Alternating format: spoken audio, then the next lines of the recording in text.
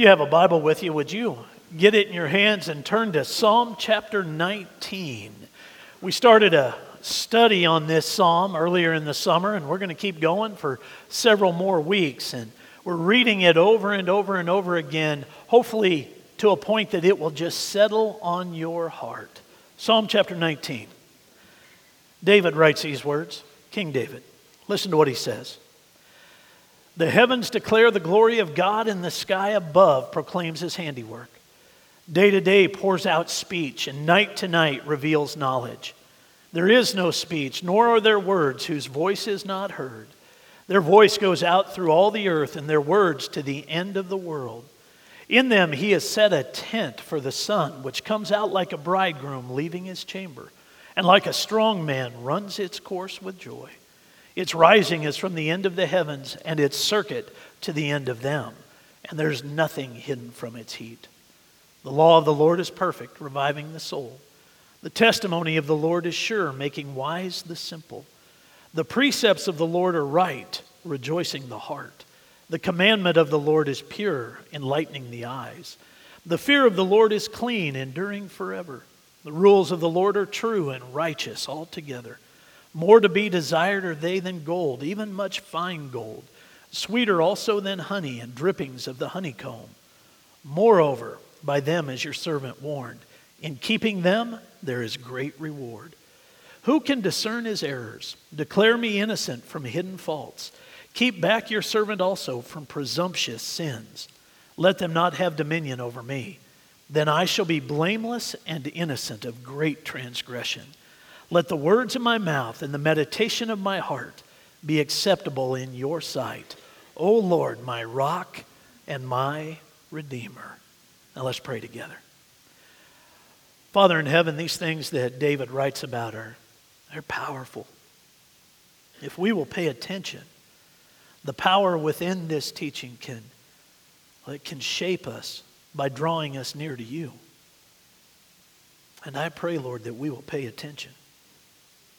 David would write so beautifully of how you have revealed yourself through all creation. We can just look around and see that. But then he says, if we'll look deep into who you are, into your word, and into your character, we can know you. So I pray we will. I pray, Lord, that we will know you. I'm asking that in Jesus' name. Amen. Take a look again there in Psalm 19 at verse 8 with me, just the first part of it. David says, the precepts of the Lord are right, rejoicing the heart. Now let me just be transparent with you for a moment or two. I have really struggled putting this message together. Now I have not struggled in content, not at all, just in presentation. And it was very difficult for me as I was trying to get started in bringing this message together. And it got more difficult as I just continued struggling through it. Until I decided to take a step back, pick up a few books, and just read a bit in each one of them to see if it could spark my imagination and get me thinking the right way. And I didn't have to do that very long before I found what I needed. I want to share it with you this morning. I discovered it in a book written by Toby Mack and Michael Tate called Under God. Now, the whole premise of this book is it's a series of short stories based on truth and fact, but short stories that they put together to talk about how our nation, how our country was formed. I found what I was looking for not very far into the book. It is titled A Declaration of Dependence Upon God. Now again, this is by Toby Mack and Michael Tate. Listen close, this is really good. Thomas Jefferson stretched and yawned loudly. He was completely drained of thought and empty of rhetoric, but he was finished writing the Declaration of Independence. He smiled proudly. He was very pleased with the final draft. In fact, the whole process had been amazing. It was as if he were a container that had been filled over the years with bits and pieces, a phrase here, a concept there. And all of it had been waiting for this moment. When he sat down to write, the words began to flow out. Majestic, powerful, poetic words that would change all history. He had such a sense of purpose of destiny, as he wrote. He lost track of time. Someone had brought him food and he had eaten, but all he could remember were the beautiful words coming out of the depths of his being.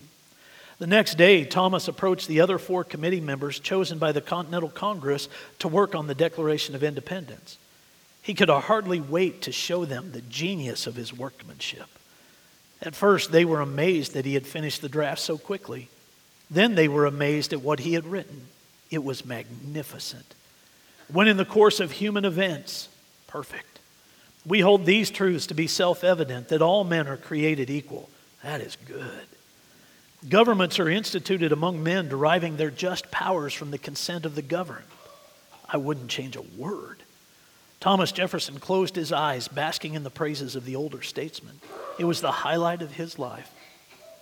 Then the congressman from Massachusetts broke his reverie. I would like to add the words, "They are endowed by their Creator with certain unalienable rights," said John Adams. "Where?" Thomas asked. "Right after all men are created equal." Benjamin Franklin nodded in agreement. "Oh, that's good. Yes." "And what about toward the end? Let's insert, with a firm reliance on the protection of divine providence." Thomas was offended. Government by committee was an exciting concept, but writing by committee left a lot to be desired.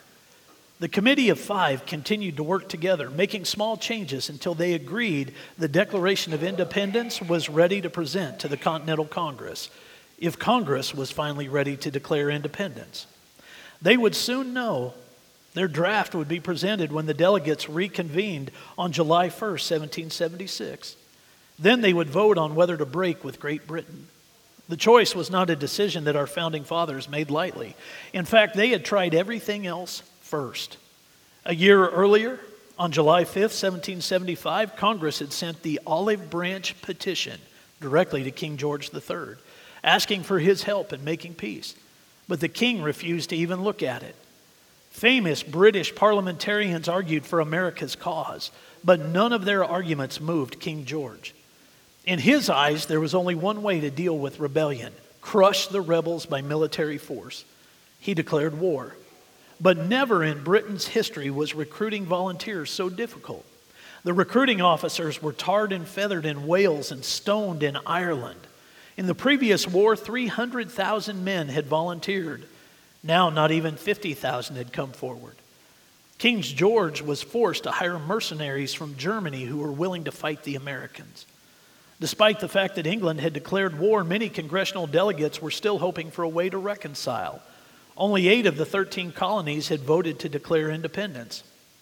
Then on June 7th, 1776, news came that King George's hired mercenaries were coming to America to fight. In response, Richard Henry Lee of Virginia formally proposed to Congress that the colonies declare their independence. Congress postponed its decision until July, so those delegates who were uncertain could check with the people they represented. When they reconvened, the resolution for independence was adopted by 12 of the 13 colonies, with New York abstaining. Congress then began to discuss the wording of the Declaration. The changes demonstrated Congress's strong reliance upon God, as delegates added the words, appealing to the supreme judge of the world for the rectitude of our intentions. In the center section are the complaints against King George that made independence necessary. Surprisingly, the reason given by modern history books, taxation without representation, is not at the top of the list. In fact, it was 17th in a list of 27 grievances, including 11 points on abuse of representative powers, 7 on abuse of military powers, and 4 on abuse of judicial powers. The revisions continued into the late afternoon of July 4th, when at last church bells rang out over Philadelphia. The Declaration had been officially adopted. One of the most widely held misconceptions about the Declaration is that it was signed on July 4th, 1776, by all the delegates in attendance. In fact, it wasn't officially signed until August 2nd. On that day, John Hancock, the President of Congress, was the first to sign. He signed with a flourish, using a big, bold signature centered below the text. Then, one by one, the other delegates were called upon, beginning with the northernmost states. Each man knew what he risked. To the British, this was treason, and the penalty for treason was death by hanging. Benjamin Franklin said, "Indeed, we must all hang together, otherwise we shall most assuredly hang separately." William Ellerly, a delegate from Rhode Island, inched his way to stand near the desk where the delegates were signing their names. He was curious to see their faces as each committed this supreme act of courage. Ellery later reported that he was not able to discern real fear on anyone's face. One man's hand shook badly. Stephen Hopkins, also from Rhode Island. He was in his 60s and was quick to explain, "My hand trembles, but my heart does not." A pensive and awful silence filled the room as one delegate after another signed what many at that time believed to be their own death warrants. The only sound was the calling of the names and the scratch of the pen. Then the silence and heaviness of the morning were interrupted by the tall, sturdily built Colonel Benjamin Harrison of Virginia, who told the slender Elbridge Gerry of Massachusetts, "I shall have a great advantage over you, Mr. Gerry, when we are all hung for what we're doing now. With me, it will all be over in a minute, but you'll be dancing on air an hour after I'm gone." In the end, no signer was hung for treason, though many suffered greatly for their stand. I really like this last part. We're going to put it up on the screen. For these men who mutually pledged to each other their lives, their fortunes, their sacred honor, this was more than a declaration. It was more than a document. It was a covenant, the most solemn, the most sacred of human agreements. They understood that God Himself was witness of their actions. In declaring their independence from earthly power and authority, our founding fathers declared their dependence upon Almighty God, with firm reliance on the protection of divine providence. Like the pilgrims before them, they fully expected God to keep His side of the covenant as they obeyed His word and followed His Spirit. They were not disappointed. I really like how Toby Mack and Michael Tate finished this out. They put two quotes, one from Samuel Adams and one from John Adams, right after they finished telling that story. Take a look at these quotes. "I'm well aware of the toil and blood and treasure that it will cost us to maintain this declaration and support and defend these states. Yet through all the gloom, I can see rays of ravishing light and glory. I can see that the end is worth more than all the means." John Adams. Now take a look at Samuel Adams. "We have this day restored the sovereign to whom alone men ought to be obedient. He reigns in heaven, and from the rising to the setting sun may His kingdom come." Wow. All of that writing, everything that we just heard, the Declaration of Independence itself and how it came about is based on the precepts of God, the precepts of the Bible. That's why I liked that so much. It really just started to stir for me what I needed it to stir, to get my mind going the right way. And that brought me right back to Psalm chapter 19, verse 8. Listen again. "The precepts of the Lord are right, rejoicing the heart." This word precepts, when we get into Bible study, can be quite confusing for a lot of people. It really can. And as a result of that, not many people decide to get into the meat of it, into the heart of it. But the teaching itself about the precepts of the Lord can really change, if not shape, your life and your walk with the Lord. But you have to decide to get into them. And before we can decide to get into the precepts, it's probably necessary for us to understand what they are. Here's a good place to begin. Take a look. Any commandment, instruction, or order intended as a rule of action or conduct. In the Scriptures, the word translated precept is a general term for the responsibility God places upon His people. Precepts are guiding truths which have the good of the individual in mind. Precepts are guiding principles rather than legal restrictions. Those who follow precepts acknowledge God's guidance in their lives and their dependence upon Him. Precepts encourage responsibility, promote truth, are beneficial, and acknowledge dependence. They assist us in discovering what God is doing in our lives so that we can cooperate with Him rather than compete with Him. That's really good. That is really good. I would add to that this statement.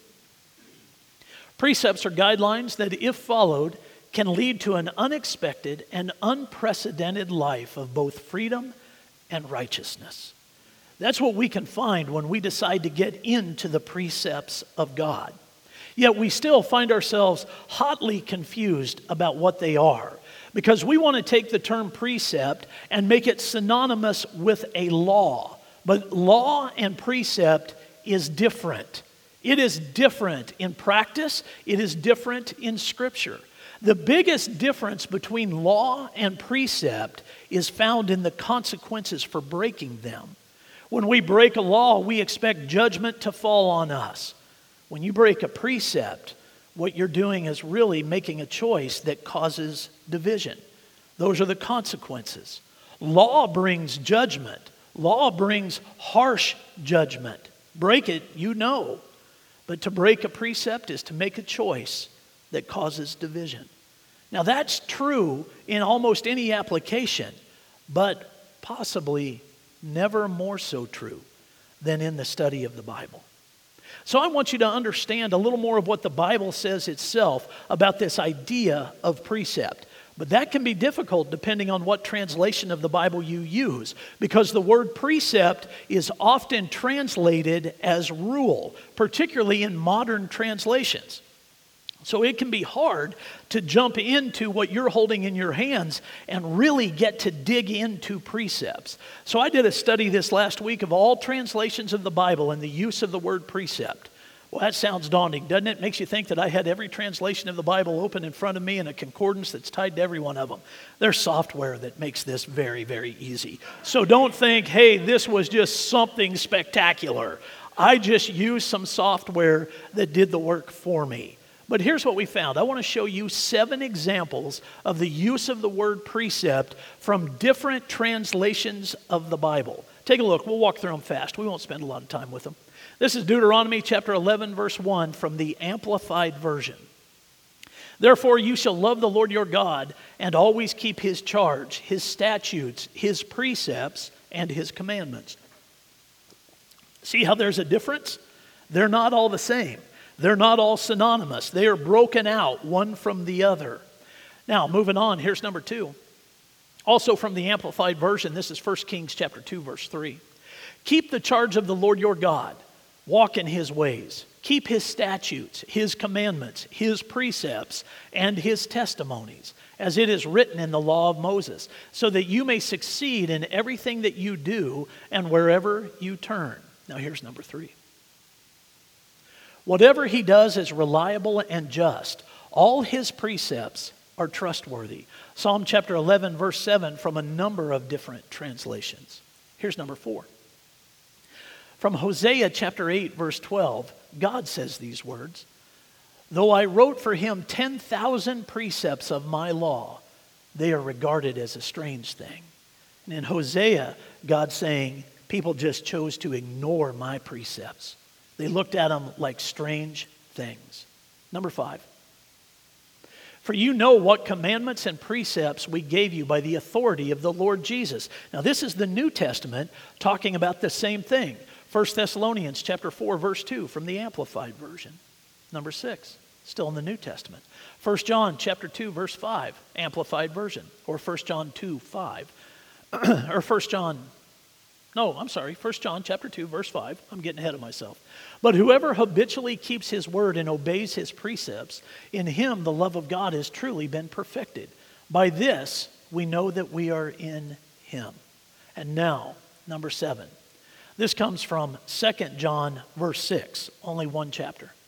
And this is love, that we walk in accordance with his commandments and are guided continually by his precepts. This is the commandment, just as you have heard from the beginning, that you should walk in love. The word precept is all through the Bible, Old Testament and New. When you find them, they have the ability to literally, physically, spiritually shape your walk with God. They're powerful. They are powerful. The simple teaching of it is we have to go looking for them. We have to dig them up, and then we have to do some work with them.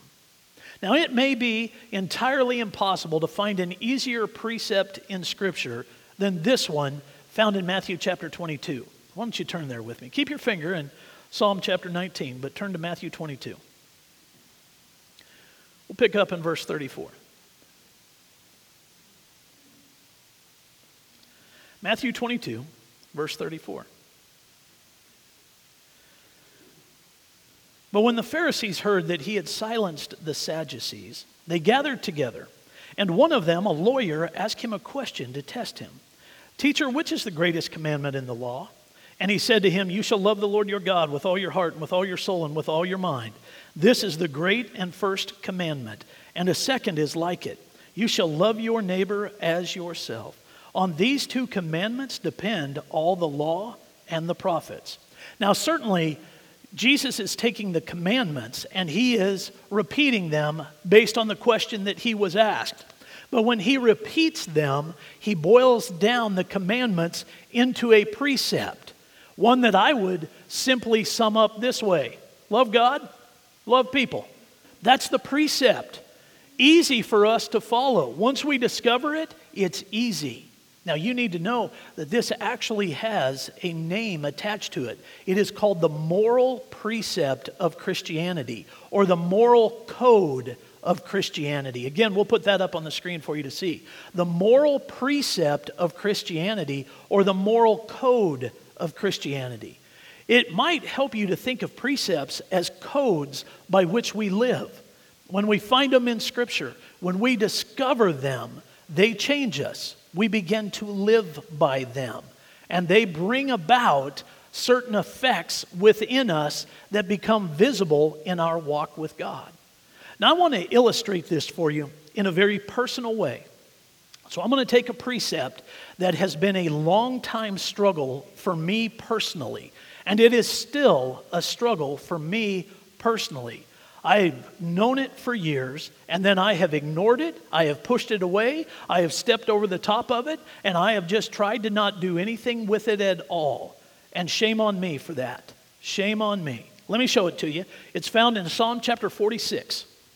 Psalm 46, verse 10, and I'm just going to read the first part of it. The psalmist says, "Be still and know that I am God." That is a precept. If you are a note taker in your Bible, you might want to write precept in the margin of your Bible next to that. That is a precept in Scripture. Now, it is a precept that becomes a discipline. Stillness is a precept that becomes a discipline. And when we start applying the discipline, the precept comes to life for us. But this has been a hard one for me, just as it has been hard for a lot of people. I have not wanted to look at it the way I should because it causes changes in my life and in my way of thinking and the way I conduct myself that I don't necessarily want. And so I've tried to avoid the precept and certainly tried to avoid the discipline. But today I address it differently. Now, in precept understanding, there are ways for us to take a passage like this and really dig into it. And that's what you have to do with a precept. You have to dig into it. So let me illustrate for you what I mean by that. And here's where the illustration comes from. Not long after I decided to use this passage to illustrate what we're talking about, a longtime friend of mine, she was the wife of one of the ministers that I grew up with at Wesleyan Christian Church, Wichita, Kansas. She was a good friend of my mother, became like a sister to her. Her name's Ida Applegate. Ida posted this on Facebook. Isn't it strange how God can at times use Facebook to validate some things in our lives? This popped up on my page right after I decided to use this passage. Here it is. This is a precept way of attacking a verse of Scripture. Be still and know that I am God. Now you take the first part of it, be still, and you have to further define the idea in order for it to become a precept that is a discipline in our life that produces great results. So you take be still and then realize that that means stop talking. Switch off your phone. Stop commenting. Listen. Stop arguing. Stop questioning. And stop moaning. That's stillness. I'm going to be still. Now, the second part of the psalmist's teaching has to do with our head. I'm choosing now to be still with my body, but my head's got to get involved in this so that I have to know. So the and know part of it, we can further define through stop doubting, be sure, have faith, no second opinions. No second opinions. This is what God said, and I believe it. So I'm going to be still, and I am going to know that He is God. To further break that down, looks like this. God is almighty. God is in control. God is love. God is king. God is my hope, rock, fortress. God is ever present, a help in times of trouble. God is my Father. God is my shepherd. He will lead me, nourish me, protect me, and restore me. Now that's a precept way of attacking this passage, this whole idea. You got to slow way down, and you got to get into it, digging into it, turning over the dirt of it, and looking for what it really means in your life. By the way, a number of you were taking pictures. This is also on the church app under sermon notes. If you want to look, you'll see this so that you don't have to be distracted through the picture taking, but there's also value in that. So be sure and take a picture if you would like. That's a way of going about this.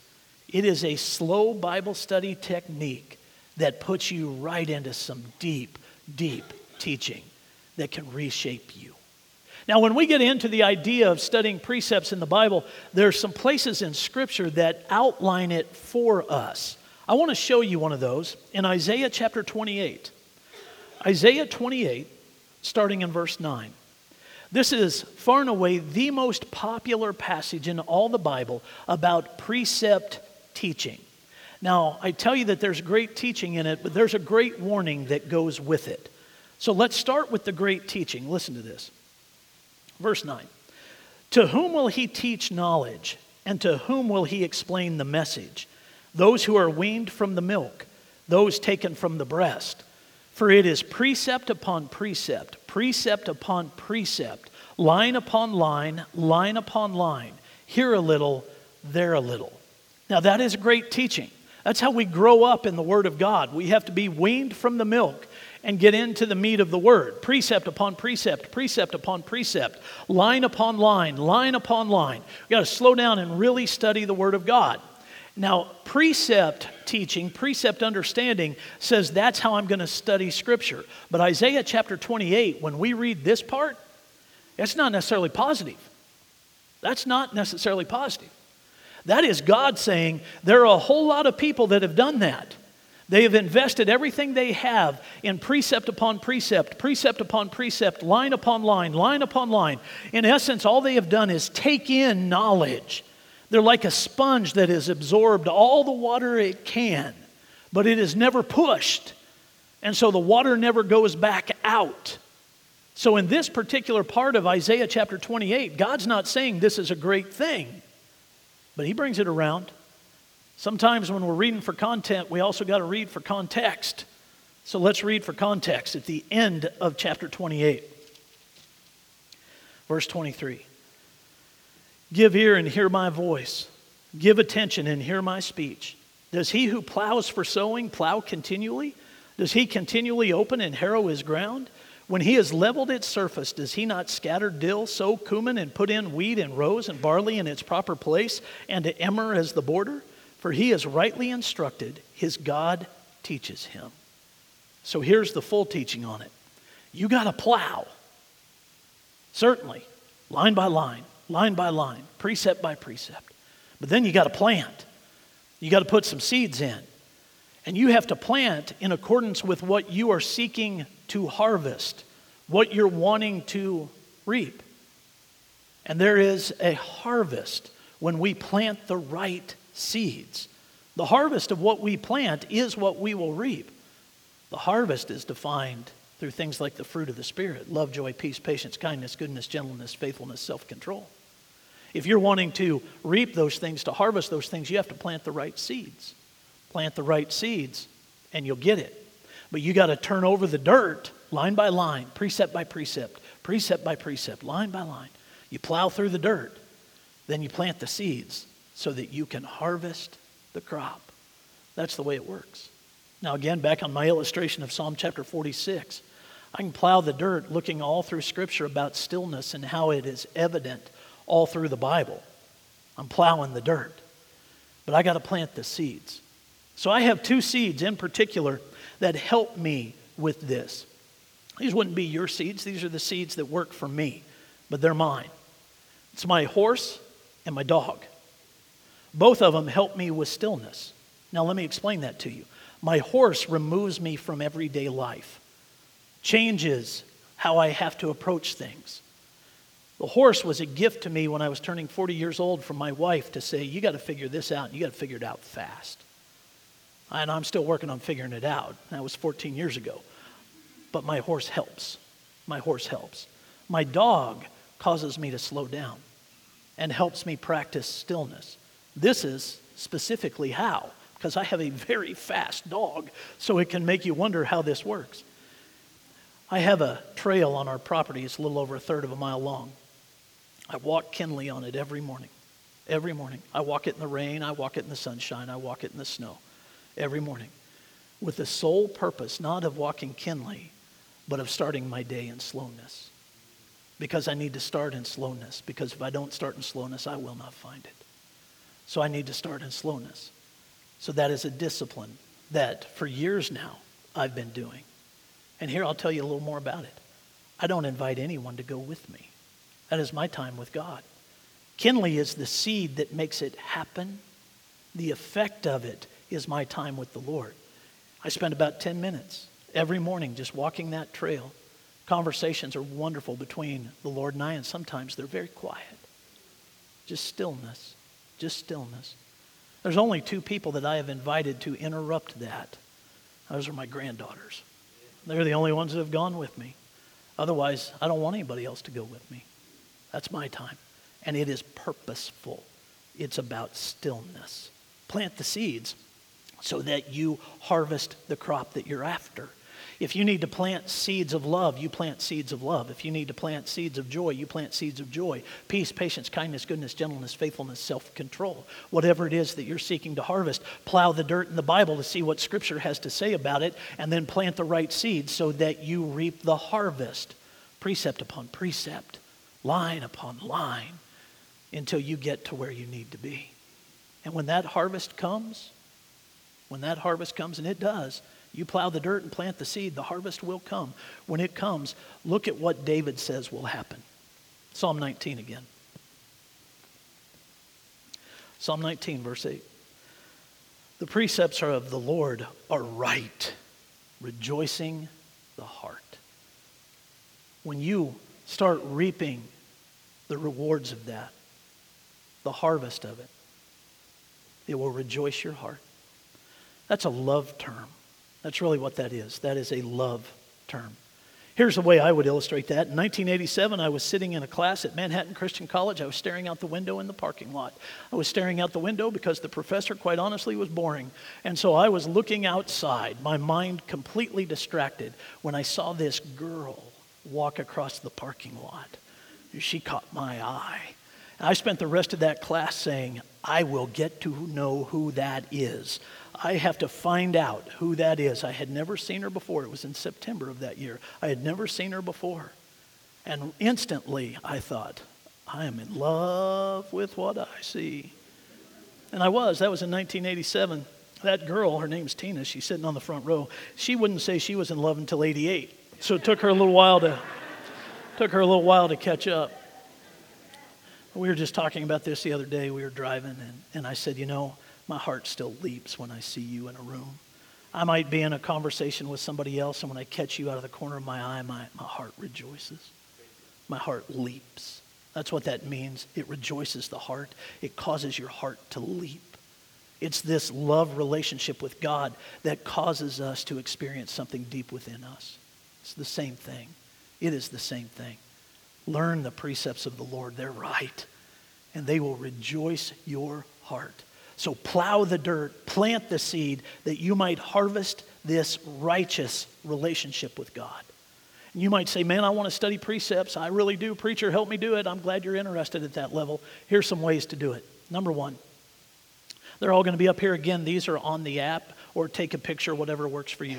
Number 1, first acknowledge God is the Lord of the harvest. Whatever it is that you are seeking to reap, acknowledge that the Lord is the Lord of the harvest. Matthew chapter 9, verse 38. And then number 2, plow the dirt, do the work. Matthew 13, 1 through 9 and 18 through 23. Number 3, plant the seeds you want to harvest. Galatians 5, 22 through 23. There's the fruits of the Spirit. Number 4, watch over your fields. 1 Timothy chapter 6, verse 20. And here's why I put this in here.